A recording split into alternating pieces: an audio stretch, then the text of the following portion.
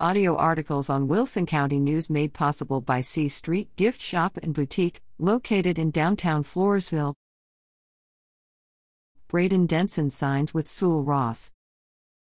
La Vernia High School's Braden Denson, flanked by his proud parents, Kurt and Lisa Denson, and joined by La Vernia boys head basketball coach John Innes, signs his intent May 25 to play basketball at Sewell Ross State University in Alpine.